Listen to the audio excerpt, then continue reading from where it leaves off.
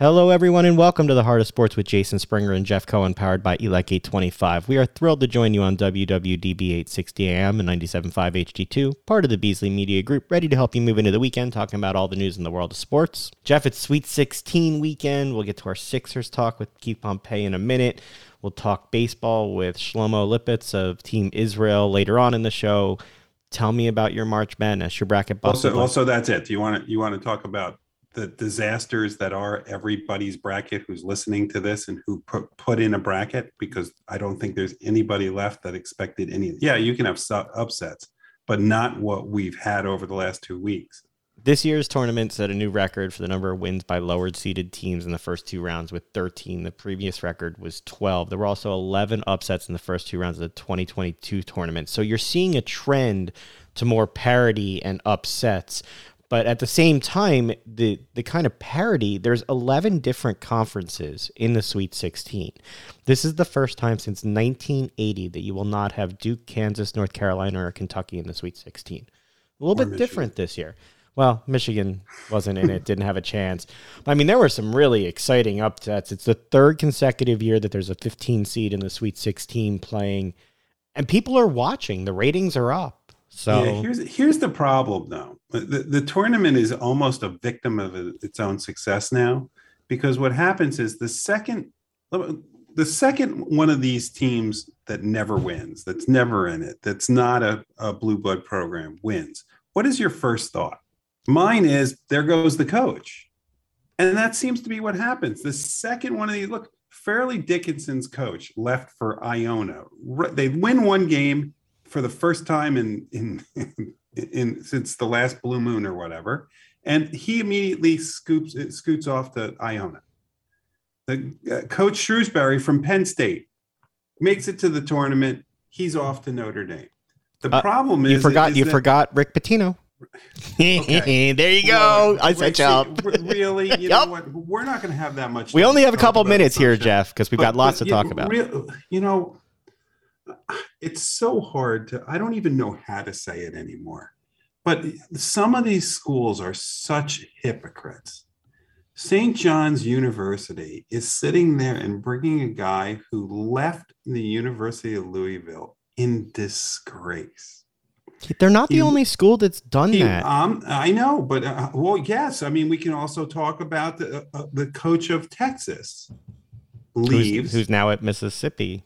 He got fired this season, and then Mississippi hires him. Like, as long as you can show you can win something, leaving one school in disgrace appears not to be a disqualifier to going someplace else.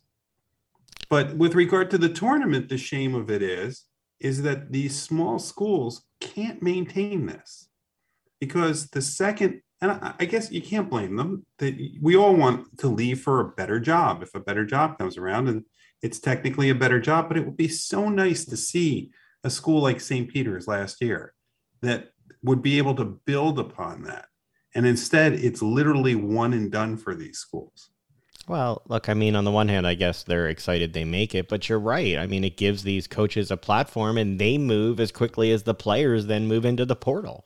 And, you can talk about the small schools. I don't know how the small schools will compete as NIL goes forward. That's where I think you're going to see the separation. Well, it depends on where those small schools are. True. And who those small schools have as an alumni base. Yes. If you have a small school that's in New York City or Chicago or LA, you might have a better chance of maintaining that, because all you need is a couple people that can give them NIL money to get some of those players to come there. Well, let's leave the college basketball talk there. Let's move to our pro basketball talk and talk Sixers with Keith Pompey. Keith, how's the travels? It's all right. It's good. It's good. It's fine. It's fine. It's nothing. I mean, hey, the Sixers won 7 road games in a row, 8 road games in a row. So I guess that's pretty good for them. So what is it about that? Is this team coming together the way the Phillies came together when they were on the road? Were they going out and they bonding, or is there a secret sauce to what's going on? I wouldn't say that the team is bonding. What I would say is a different group.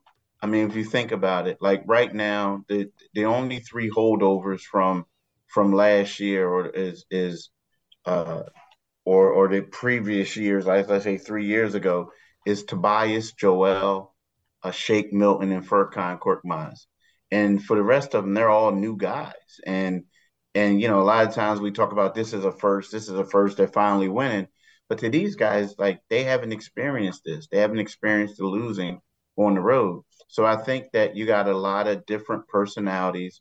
You have some guys with tougher mindsets of like, hey, we have nothing to do with this. So I think that's what the biggest difference is. Now, again, you can say what you said, that these are different guys who fit into what Doc Rivers wants to do. But I think when we compare them to teams in the past, it's kind of hard to do so because they have so many new faces. So I get my kid in bed the other night, go to turn on the game, and it's already 23-1. They're beating the Bulls. I haven't seen a start like that from this Sixers team in a really long time. Without James Harden, by the way. Talk about what we saw in that game against the Bulls, and then we'll get to the health and everything else going on with this team. It's funny that you said that, or great that you said that, because, Doc Rivers said that, these guys were a little disappointed at the way they lost. And you can sense the feeling when they were on the plane. You could sense the feeling when they went through their like little morning routine, like meetings and stuff like that. And I felt like they like, hey, look, we were tired. We took an L to this team. We're going to come out there and oppose our will, and that's what happened. Now, also, Chicago didn't help itself with missing like a lot of shots, and the Sixers were on fire, but Chicago was missing shots, and I feel like that was part of the problem. But they came out extremely aggressive, and they got after it. So, but I do think that it was one of those, like, they were determined to like stick it to the Bulls. So when you look at it, a game like that, Embiid goes out, doesn't play in the second half. On TV, they said it's because the Sixers are up really big. Then all of a sudden, I'm following you on Twitter, and it's like calf tightness. What's going on? Wait. So what you're saying is Keith's information is different than the Sixers PR guys? Clearly more accurate. Not surprised. That's why I went to the Twitter to find out what was actually going on. Like, I don't begrudge the announcers. I only get my information on the Sixers from one place. I don't begrudge the announcers for giving out the information they got, but I kept like texting a friend like, where's Embiid? He's not on the bench. He's not on the court. Like, clearly something was up. It wasn't just that the Sixers were winning big. So one, how's his health? And two, why the little shadow games where they can't just say, like, he had some calf soreness? There was video. Everybody saw him grab it. Yeah, it was crazy. I mean, it was one of those things like where I text it, people trying to get some information and like, oh, I'll get it for you. And then all of a sudden text again, like, hey, anything?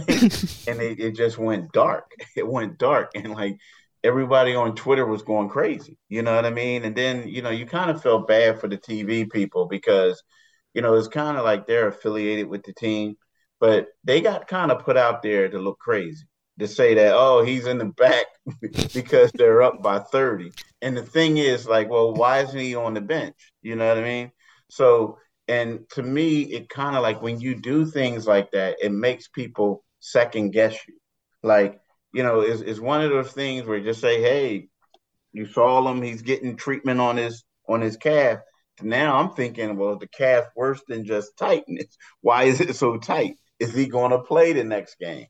So, it was a bad look. I mean, and I think the Sixers really fumbled that one because Joel Embiid was trending on Twitter last night for not being on the bench, and no one knew why. And that was a bad look for the Sixers, an extremely bad look. Well, what we do know is Joel Embiid's having a great season. When you look at Joel Embiid, the way he's playing this year, we talked to you at the beginning of the season, and we all kind of noticed that he didn't start out the season with a lot of enthusiasm. What has it been about Joel this season that he seems to have evolved, one, into a leader, and two, he seems to have like this renewed motivation? You know what? I think it's James Harden, to be honest with you.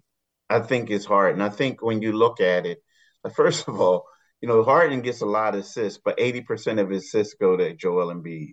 Like, they do this thing where Harden's running down the floor, Joel's trailing. Harden does a pass between his legs or back, and then Joel goes up for a dunk or, whatever, right?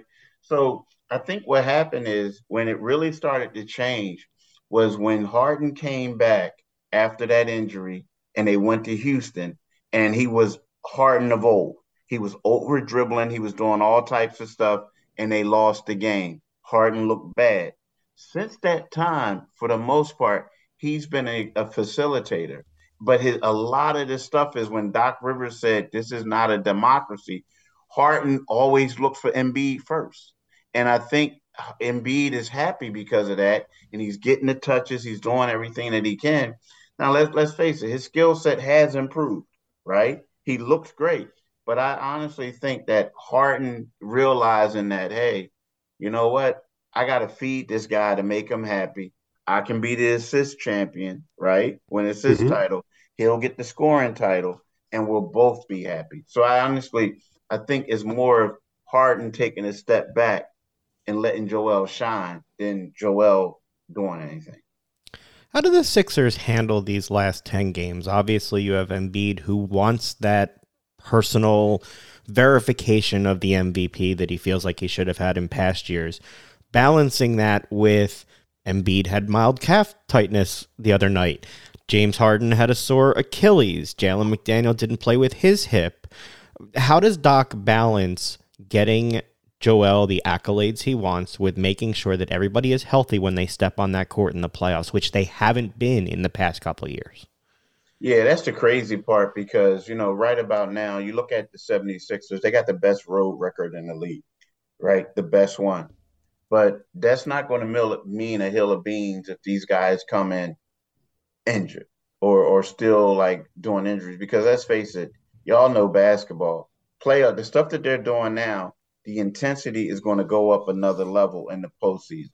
So, they got to think long and hard about what they want. Now, again, you can balance it a little bit, but what that means is Joel's minutes probably may go down. If his minutes goes down, then all of a sudden his numbers are going to go down. Also, with that it's kind of like, him like scoring all these points and all that stuff. All that's going to do, like you say, it could bring more like opportunities for him to make the injury worse. And that's not just for him; it's for James Harden, it's for Jalen McDaniels, and it's for PJ Tucker. We're not talking about his ankle, right? So to me, I kind of think that Doc Rivers has to have a real hard look at these next 10 games. He also has to have a discussion with Joel because, hey, look, I know you want the scoring title. I know you're the front runner for the MVP, but that's not going to help us if you're unable to be 100% healthy in the postseason. I mean, so, me personally, I don't know, y'all. I think there may be a couple games where Joel's going to have to sit out if it's me. Okay. Well, that's if it's you, and that's if it's us. The question is, will Joel do that? Well, I mean, we heard him say, it's all about the playoffs. We know that he wants to win in the playoffs. Nobody's questioning that. But will he be able to throttle back, recognizing that the playoffs is what matters when the MVP trophy is sitting there for the taking if he continues to play the last 10 games like he's played the rest of the season? Yeah, I mean, that's the thing. And that's the major question, right? Because it's one of those things where, you say you don't want the MVP, you say you want to be a team player, but then now you got a tough challenge. And what are you going to do? You know what I mean? Like, what are you actually going to do? And I mean, I think that's going to be telling. I mean, I do. Like, I honestly think that Joel does want to be the team. He is being a team player. He is being a leader. He's doing all that. But let's face it, he's never won MVP before. He's never done all that other stuff. And it's hard for me to say to someone, hey, you can't do it. I mean, even though I'm saying this is Doc has to try to talk him into, but it's also that human nature thing. If you're Joel Embiid, you're saying to yourself, like, but hey, I want to be one of the all-time greats. I want to be an MVP. I want to be this guy. So that's the tough spot because he's having a phenomenal year. And to this point, to me, even if he doesn't play another game, Joel Embiid is going to get my vote. If I have a vote, if I get a vote, he's going to get my vote because I've seen enough. And I think that, the things that he's doing is leading the Sixers to get these victories. So, in my opinion, he is the MVP. But again, dude, it's going to be a tough decision, and it's going to be a tough for him. And I hate it for him because he's going to be put on the spot. Yeah, I mean, it's tough. He's got to choose. You want the personal recognition, but in the end, you want a title. And so which one do you want more? So, all right, assuming health, let's sort of talk rotation with this team. Maxey's obviously back in the starting rotation, playing much more aggressively and better out there. Seems like Paul Reed has kind of moved into that backup center position more consistently at times. You can tell me if I'm wrong there. And DeAnthony Melton really seems to have gotten his place there. Benches will shorten in the playoffs. Who are the Sixers' rotational players when we go into the playoffs here? I think you just named two of them. So I want to say it's going to probably be. I think it's going to be Jalen McDaniels if he's healthy, right? It's going to be Paul Reed, and you are right. He has played a whole lot better. It's going to be George Niang. And let's see. So George is going to be, huh? And what about Melton? Yeah, DeAnthony Melton. Yeah. And I think if there's another guy, I think George might be. See, because the problem with George is George defensively, he may hurt you at times, right? But I think the fact that Jaden McDaniels can play a lot of different positions and he can shoot the ball, I think that's one of those things where, like, okay, if I'm not going with Shake this game, I can try to get away with him. But right now, those four guys, I think, have to be it. I do. I think that, Niang, a possible, depending on the matchup, and then Shake would be the guy to possible. But when we talk about McDaniels, Melton, and what's his name, Paul Reed, those are going to be, in my opinion, are going to be three definites. House seems to be at least getting a few more minutes lately. Does he fit into this at all in the playoffs because he's more of a veteran guy or no? I mean, let's face it, that's been Doc's history, is to play the guys who have more experience. Yes and no. I mean, I think that, I think that the reason why he is getting the minutes is just because Jalen McDaniels is injured. Before Jalen McDaniels was injured, he was getting a lot of DNP. So, you know what I mean? So I think, like, if Jalen is healthy, he's going to get those minutes. And the thing about Jalen is, he's a guy, he's skinny dude, but he can go in there and he can play multiple positions for you. So it's kind of like he's helping out a lot of different spots, So, and then Doc always says, we're getting the guys that I really like now. We got the guys that I like. So when he says that, I'm looking around. That's the only guy that they picked up. him and Dwayne Dedmon. But Paul Reed has played so well that it's hard for you to justify saying, all right, Paul, go to the bench. You're not playing anymore. Wait a second. So you're telling me Mac McClung is not going to be playing in the playoffs? Matt McClung will probably happen. What happened to him is Matt McClung will get called up, and you'll see him. You get to the game at 5:30 or 5 o'clock for a 7 p.m. tip, and you'll see Matt McClung out there working out. And then when the game comes, you'll see Matt McClung with civilian clothes on, basically. Jeff can make jokes about Mac McClung, though, but I still have concerns that when it comes to crunch time minutes, Doc will Doc. And he will go and put Montrezl Harrell in the game or Dwayne Dedmon in the game because they've got more NBA experience than Paul Reed. Here's the thing about Dwayne Dedmon. Like, Dwayne Dedmon hasn't done anything when he's been out there for me to say is a struggle. The thing about, and I do like Montrez, I just think that, and I like Montrez a lot for what he brings to the table offensively. But the thing about Montrez, you got to know, when you have Montrez, you have to have him out there with a rim protector, somebody that's going to help out. and when he was with the Clippers and all that stuff, it worked out because they had rim protectors with him, a rim protector. I think that when he's in the game, he'll give you points, but guys are the opposing centers and everyone else is just running straight to the rim. So while he's scoring points, he's giving up points at the other end. Whereas you look at Paul Reed, he's a rim protector. You look at Dwayne Dedmon, he's active, stuff like that. But I still think that Montrez's skill set is what you need on a championship type of team, somebody who would come in and give you buckets. But the problem is that's a situational guy. He doesn't like that, but it's one of those things where stay ready, as they always say, and then you come in and give stuff.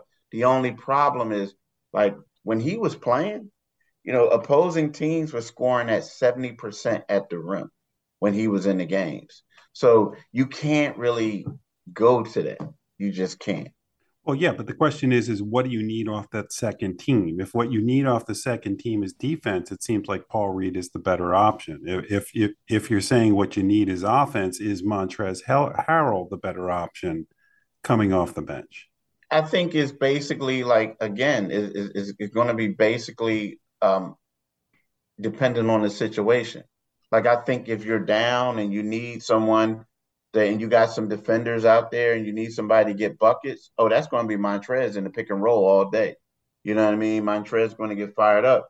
But then if everybody else is baking and cooking and you got these staggered lineups, I think that you're going to have to go with Paul Reed. And then if Paul Reed gets in foul trouble, then you're going to say, hey, I'm going to Dwayne Dedmon. The thing about Dwayne Dedmon, he hasn't really shown it a lot. He can shoot a little bit, but he just hasn't, had the situations and stuff to showcase it, like late in the games and stuff. So I feel like when you have all three of these guys, it's going to be based on the situation.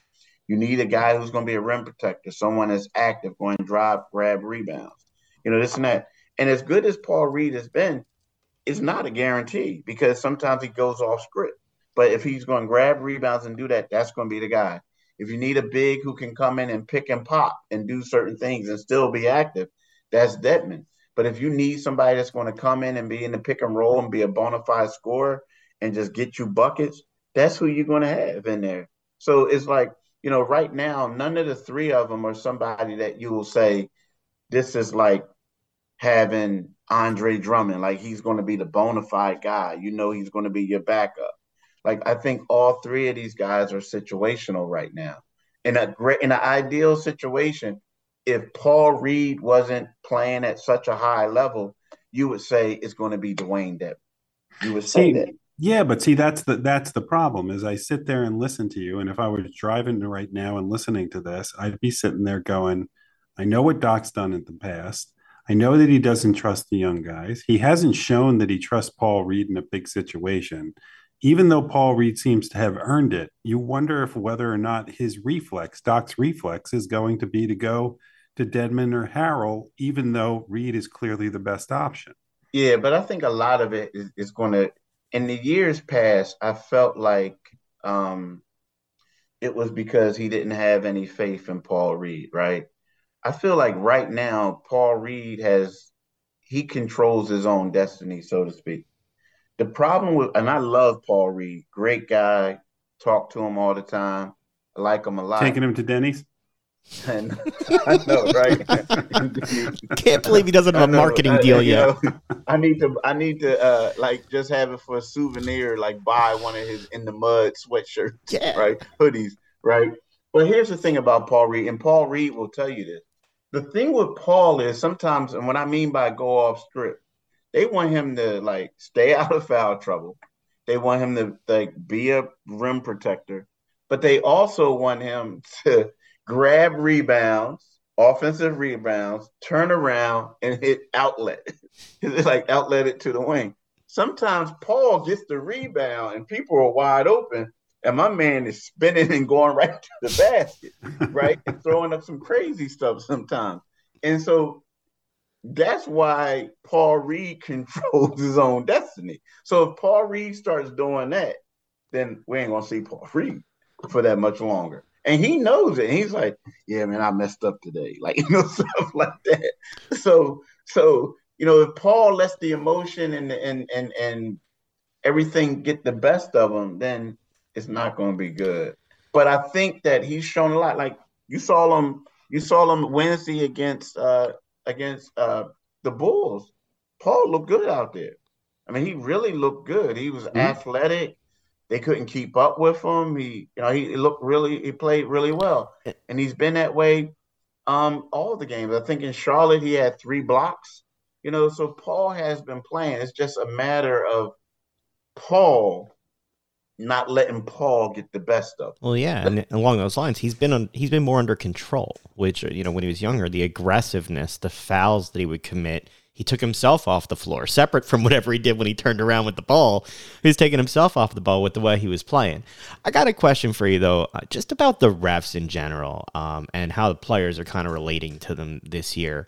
We're seeing a lot. The other night, Luka Doncic kind of did the money sign at a ref. Trae Young is out there saying refs should be held accountable for mistakes. Mark Cuban, you're going out to Golden State to cover the Sixers out there. The Warriors won a game by 2 the other night where Mark Cuban says the refs didn't tell him who had the right ball.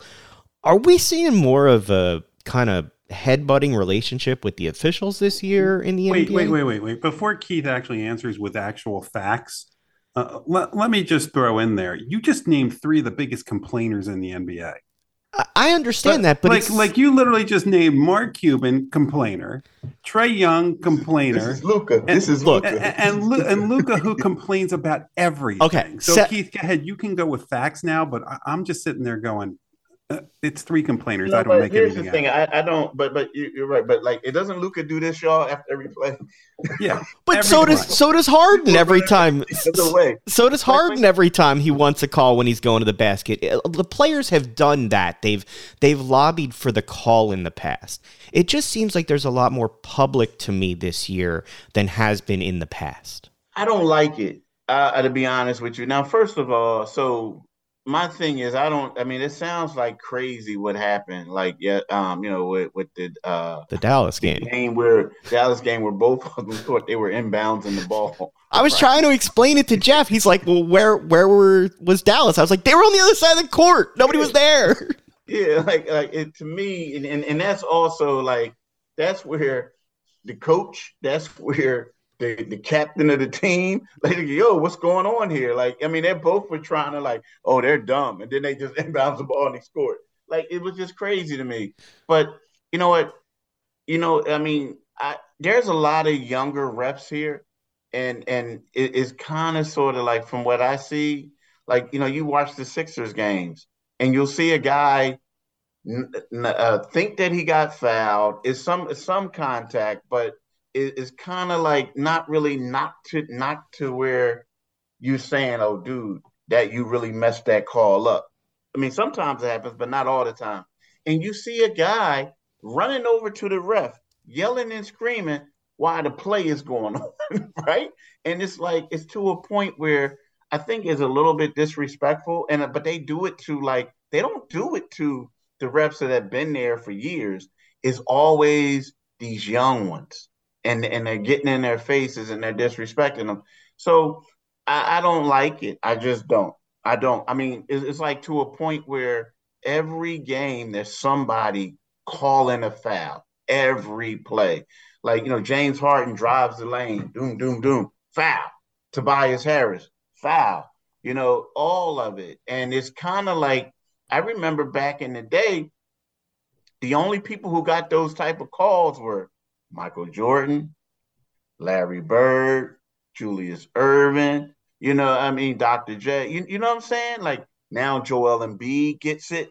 We're talking about LeBron James. You got to be the face of the NBA or of your team to get these calls. But we all knew it. But now it just seems like, I don't know, even down to the coaches are complaining. I don't like it. Now, again, are these refs making mistakes? Some of them probably are. They're young. They're young refs.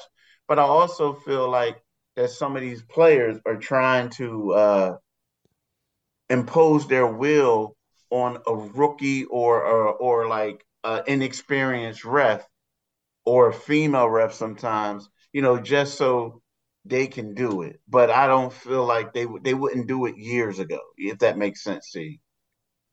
Yeah, well, so let's talk about tonight. The Sixers are out in Golden State. This is not the Golden State team that we've all been used to seeing. Is this a game that the Sixers have in the bag? Oh, I never meant to say that. Because we got to find out what's going to happen with these guys. We're going to have to find out if Embiid going to play. They're all like questionable, right? So we're going to find out if Embiid's going to play. What's the status with Harden? Doc is saying like, hey, Doc is saying like, hey, yeah, we expect them to play. We hope that them to play, but also I think that expect to play was to make sure people stop panicking, right? So the deal is, as much as we say like this is a guaranteed one, this is something that they're going to have in the bag. Anything can happen, dude. And this team, here's the thing about this Golden State team. This is the crazy part. They won 8 games in a row at home. Like, they have one of the best home records. It's just that when they get away, they struggle. So this is going to be a tough environment for the Sixers. It would be nice for the Sixers if they can go in there and get a victory. But this isn't like going to Charlotte or going to Indiana and thinking you're just going to sweep them. I just don't want you to tweet it was a schedule loss afterwards. Okay. Keith Pompey, safe travels. Jeff, any final thoughts before we let the man go do his work? No, let's go. Let the man go do his work. He's got a lot of people to see if they're healthy before that game starts. At Pompey on Sixers, keep up with Keith Pompey. Keith, thanks for always giving us some time, man. Go Pitt. Thank you. Operating engineers are the men and women that move mountains. And the Engineers Labor Employer Cooperative, ELEC, puts them to work. They create opportunities for the men, women, and union signatory contractors of Local 825, repaving our roads, keeping our homes bright and warm, and even building our favorite team stadium. We understand infrastructure. That's why ELEC and Local 825 are ready to get to work. Jeff, fresh off an exciting World Baseball Classic, let's welcome Team Israel pitcher and also president of venues for City Winery. That's not a combination we often give with our guests. Shlomo Lipetz to the show. Shlomo, thank you for the time today. Of course. I guess that's what you get when you're still playing baseball at 44. Well, talk to us about that. So you're 44. You were the second oldest player to participate in the World Baseball Classic this year. Talk to us about the experience getting to go through it again for you. Wait, who's the oldest? Somebody older than 44. Somebody older than 44. What was that experience like for you, though, to be the veteran on the team now who's been there before? You were on the first World Baseball Classic Israeli team. You've been a forerunner on a lot of the other Israeli teams that have played in baseball. Can you talk about that for our listeners? Sure. I mean, the same way you adjust physically, any player in the big leagues or any other player in any professional sports who continues to play throughout or longer than the normal average athlete will tell you that you keep making adjustments with how you throw, how you handle yourself. And for me, it's not only been an adjustment on coming to terms that I'm not throwing sidearm 89 miles an hour anymore, but, more of like a, mid to high 70s, low 80s, if I'm lucky. It's also adjusting the mindset on what my role is on the team and being comfortable. I definitely don't think I'm some, call me the mensch on the bench or some, I'm not a mascot. I think I'm, in a lot of ways, I still in my head feel I could get anyone off, any batter out, but it's more just being comfortable, kind of showing some of the lineage for a lot of these athletes who for the first time playing for Team Israel. I mean, I think Team Israel in the Classic is not unique in its, I would say, the fabric of the team. Most teams, if you look at the rosters up and down, most of the teams had players that had very little connection to the country they played for, especially the countries outside of Japan and the United States. I mean, look at Mexico. They had a Cuban player that, a month ago didn't even hold a Mexican citizenship. So for me, it's all about kind of my role as I see it now is we have so little time as a team So it's kind of getting the guys together on that first day. This year in Miami, or we kind of got everyone together for dinner. Just telling about a little bit myself, a little bit about the team, a little bit about the experience as someone who's experienced this was my third World Classic, and just trying to create some of that magic sauce.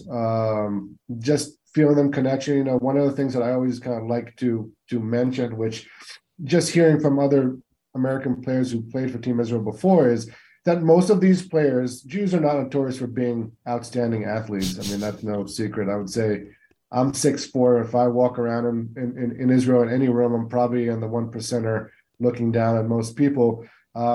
So I think for most of the players, it's the first time that they've ever been in a baseball team or in some type of organized sports, or sometimes even in their schools or local communities with more than one or two Jewish athletes or teammates. And as an Israeli, I've learned to understand, when I say as an Israeli who was born and raised in Israel, where everyone around me is Jewish, is Israeli, you don't have to go out of your way to celebrate Yom Kippur. You don't have to go out of your way to celebrate Passover. You just can't buy bread in stores, and you can't buy bread in restaurants. For Jewish American as an identity, they have this real search and kind of like drive to feel connected to something bigger. Some of them had bar mitzvah, some of them have not. Some of them, like Ty Kelly, his dad is a preacher. So there's different people from different spaces of life, and my job, I guess, is just to kind of connect the old and the new, and connect the Jewish with the Israeli and put it into context. A lot of people have talked, especially about this World Baseball Classic, about the bonds that the players have developed on these teams and how exciting this experience has been for the teams.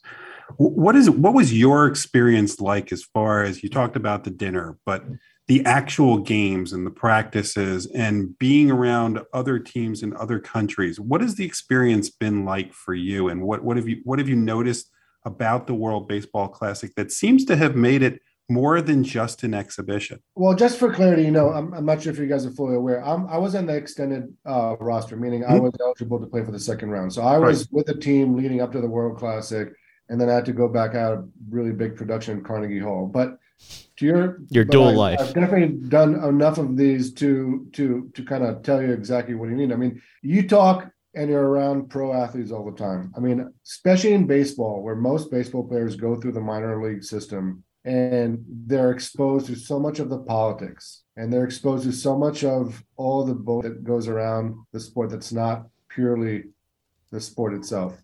Rather, it's being, it was fascinating reading Ron Way's kind of his goodbye letter. I'm not sure if you guys read it. He just kind of hung his shoes and just talks about just the journey, and just in a lot of ways, when you're in the minor leagues, you feel like everyone's against you, and it makes no sense. You could have the best outing, you'd still be dropped down because of some kind of contract kind of detail.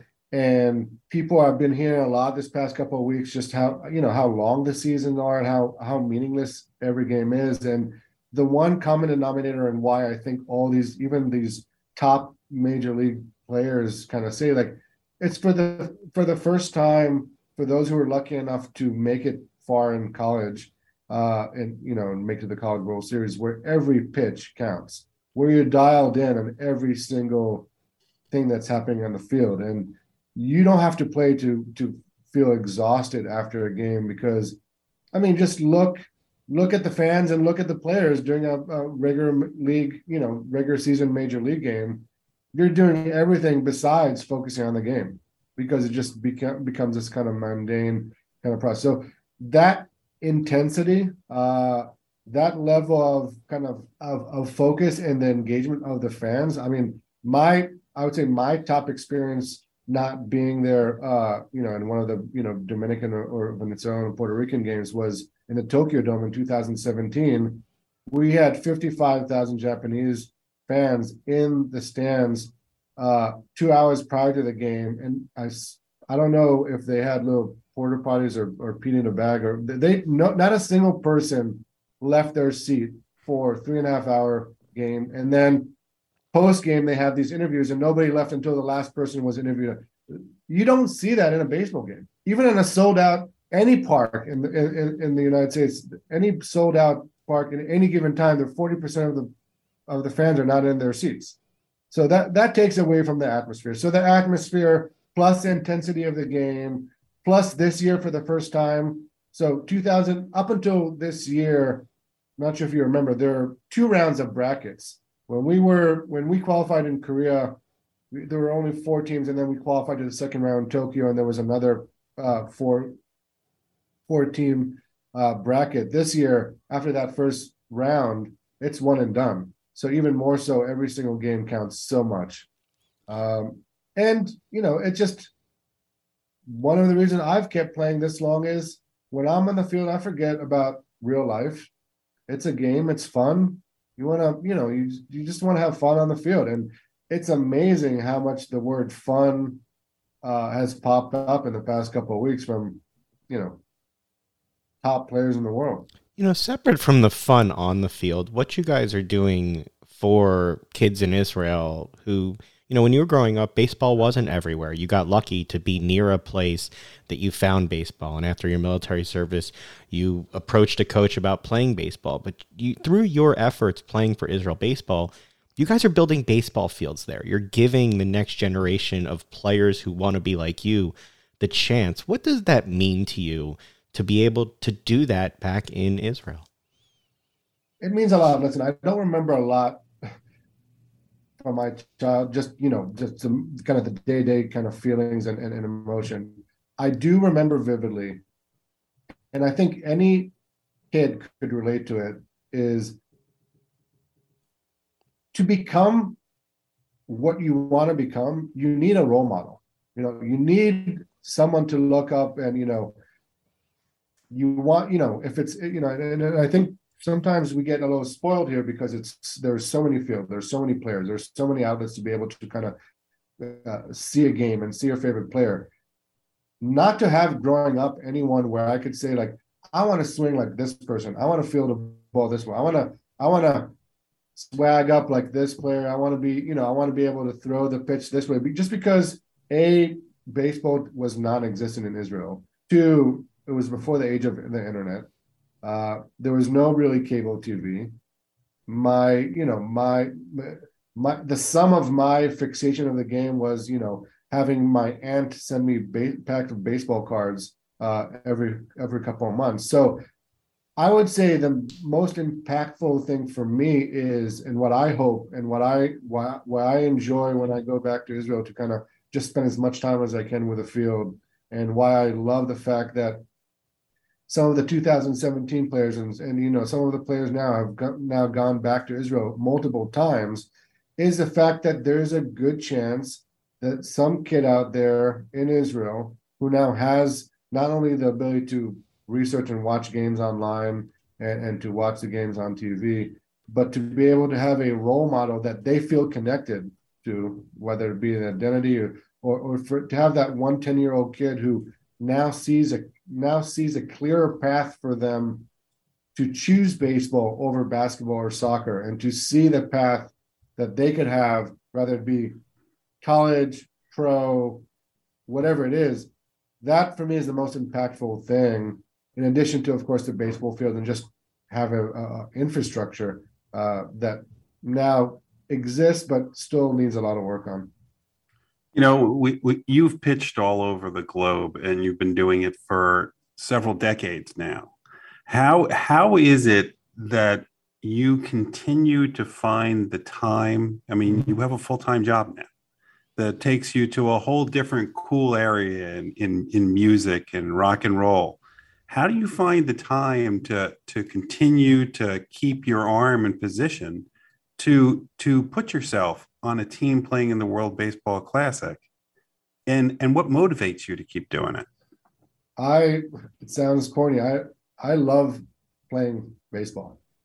The reason why I'm a little nuzzy and cold is because at 35-degree weather, I played, I pitched 4 innings on Sunday. It doesn't matter. I've driven hours. I've, flown across I love the game so much. I'm not even a big talker. You know, most of the teams that I play with now in New York, I'm one of like 5 white players, English speaking, and you know, everything is in Spanish. I don't understand a word in Spanish. It doesn't matter. We speak the international language of baseball, and I think it just helps. I work off in my daytime job. You know, I work really, really hard with a passion, and I all I could do is wish for anyone who's seeing this or listening to this that especially New Yorkers, you know, we work way too hard.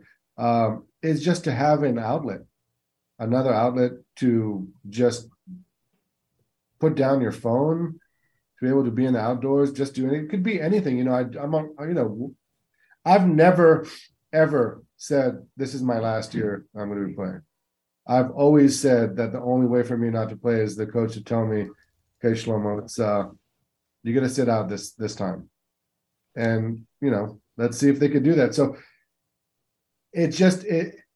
I think I justify working so hard knowing that I have another way, another outlet to kind of do my thing. You all know it becomes very hard to motivate yourself to go out and work out, and I want to be decent on the field, so that results in me wanting to, you know, go out and work out in the gym and work off season, especially since I moved to the East Coast from the West Coast. Doing any type of exercise outdoor, you know, October, November through March is pretty much impossible. So just finding creative ways to work indoors. And I don't mind taking my Saturday off. Now, I'm working on growing my family. I think, you know, I wish I was a dad a little earlier in my career, but I don't know if I'd still be playing baseball if I had a family. So I understand why either, you know, once you have kids and you have, you know, a bigger family, it may become harder, but I just wish for everyone out there, just find another thing to do besides your day-to-day work. Well, let's talk about that double life. You had joked that you joked to music people that you'll rip off your jeans and have your baseball uniform underneath it.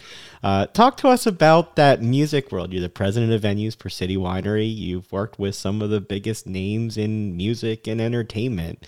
What is that side of life like for Shlomo? Not that different.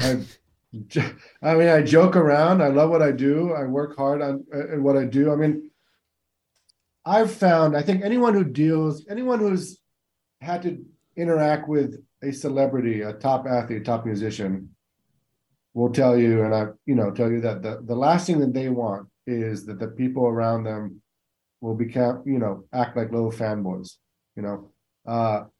They hate if they're in an interview. I'm sure if you've interviewed some high profile people or you're hanging them backstage or you hang, in the locker room, they don't want to talk about their day-to-day, baseball career or music. They don't want to be taking, you don't want to take selfie with them. You just want to talk about everything else. I mean, I remember the first time I met Eddie Vedder in Mexico City.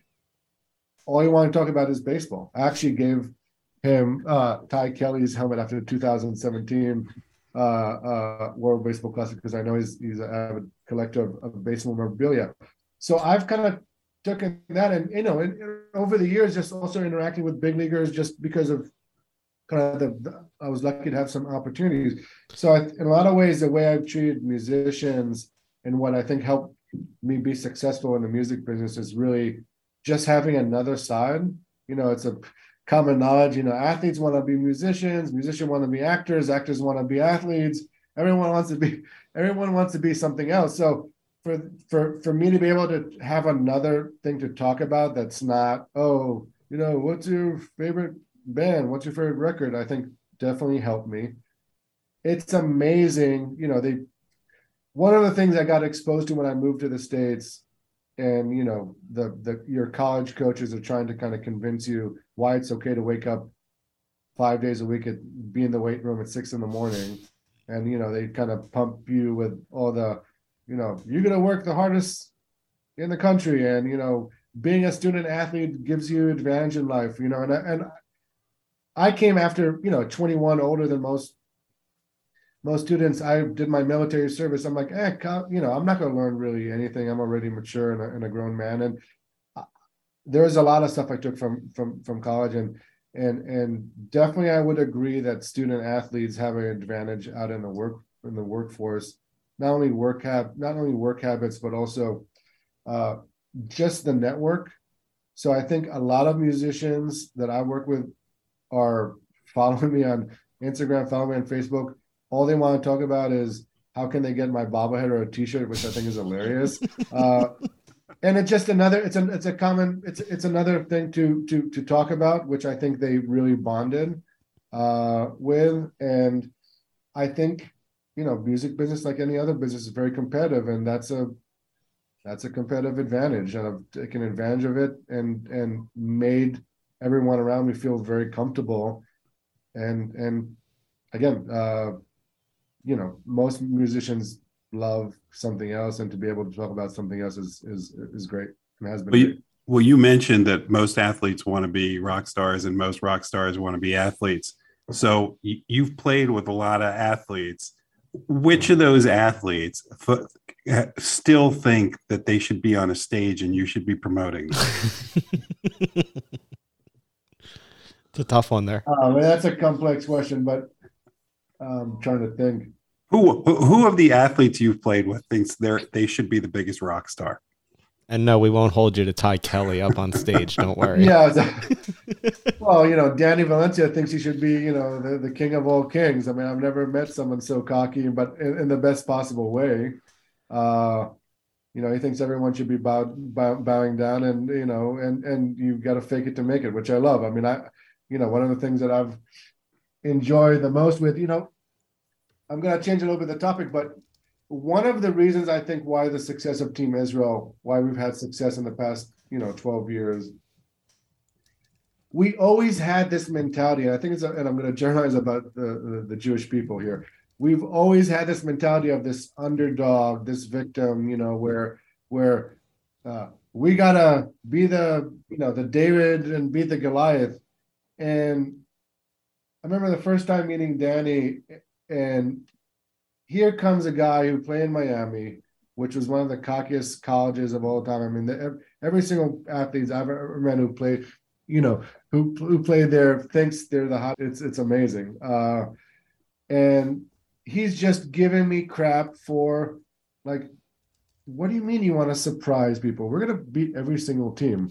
Like, what do you mean you like, we belong here, and that's contagious. And I think having this new blood of players that have had success in baseball has really, and have had this kind of we belong mentality, has completely changed how we perceive ourselves and how we act on the field. And I think every great team, whether it be the Chicago, whether it be the Lakers or the Jordan's team, I mean, they have that kind of it factor where it's like, even if you're not the best team that day, everyone kind of has that fear. Everyone, you believe that you could beat every single team, and that's kind of part of that mentality. It has nothing to do with what you asked me earlier about the musician, because to be honest, I don't think I've had any interaction with any professional athlete that actually was playing. I just kind of I've heard stuff and I've read stuff. When it comes to athletes, I know for sure other musicians want to be athletes and actors, but it's a known fact. It's just about trying to do something outside of your normal kind of mundane life, rather it be if you're a regular person on the street or a professional, whatever. Well, we did have one of your teammates, Garrett Stubbs, on a few weeks ago. I don't know if he wants to be a musician, but apparently he is the DJ in the clubhouse. Right? Yeah, he's the Phillies club DJ. Look, Shlomo, we look forward to seeing what the next generation of players build on top of the foundation that you've helped to start. And I wish you the best. Looking forward to playing with them.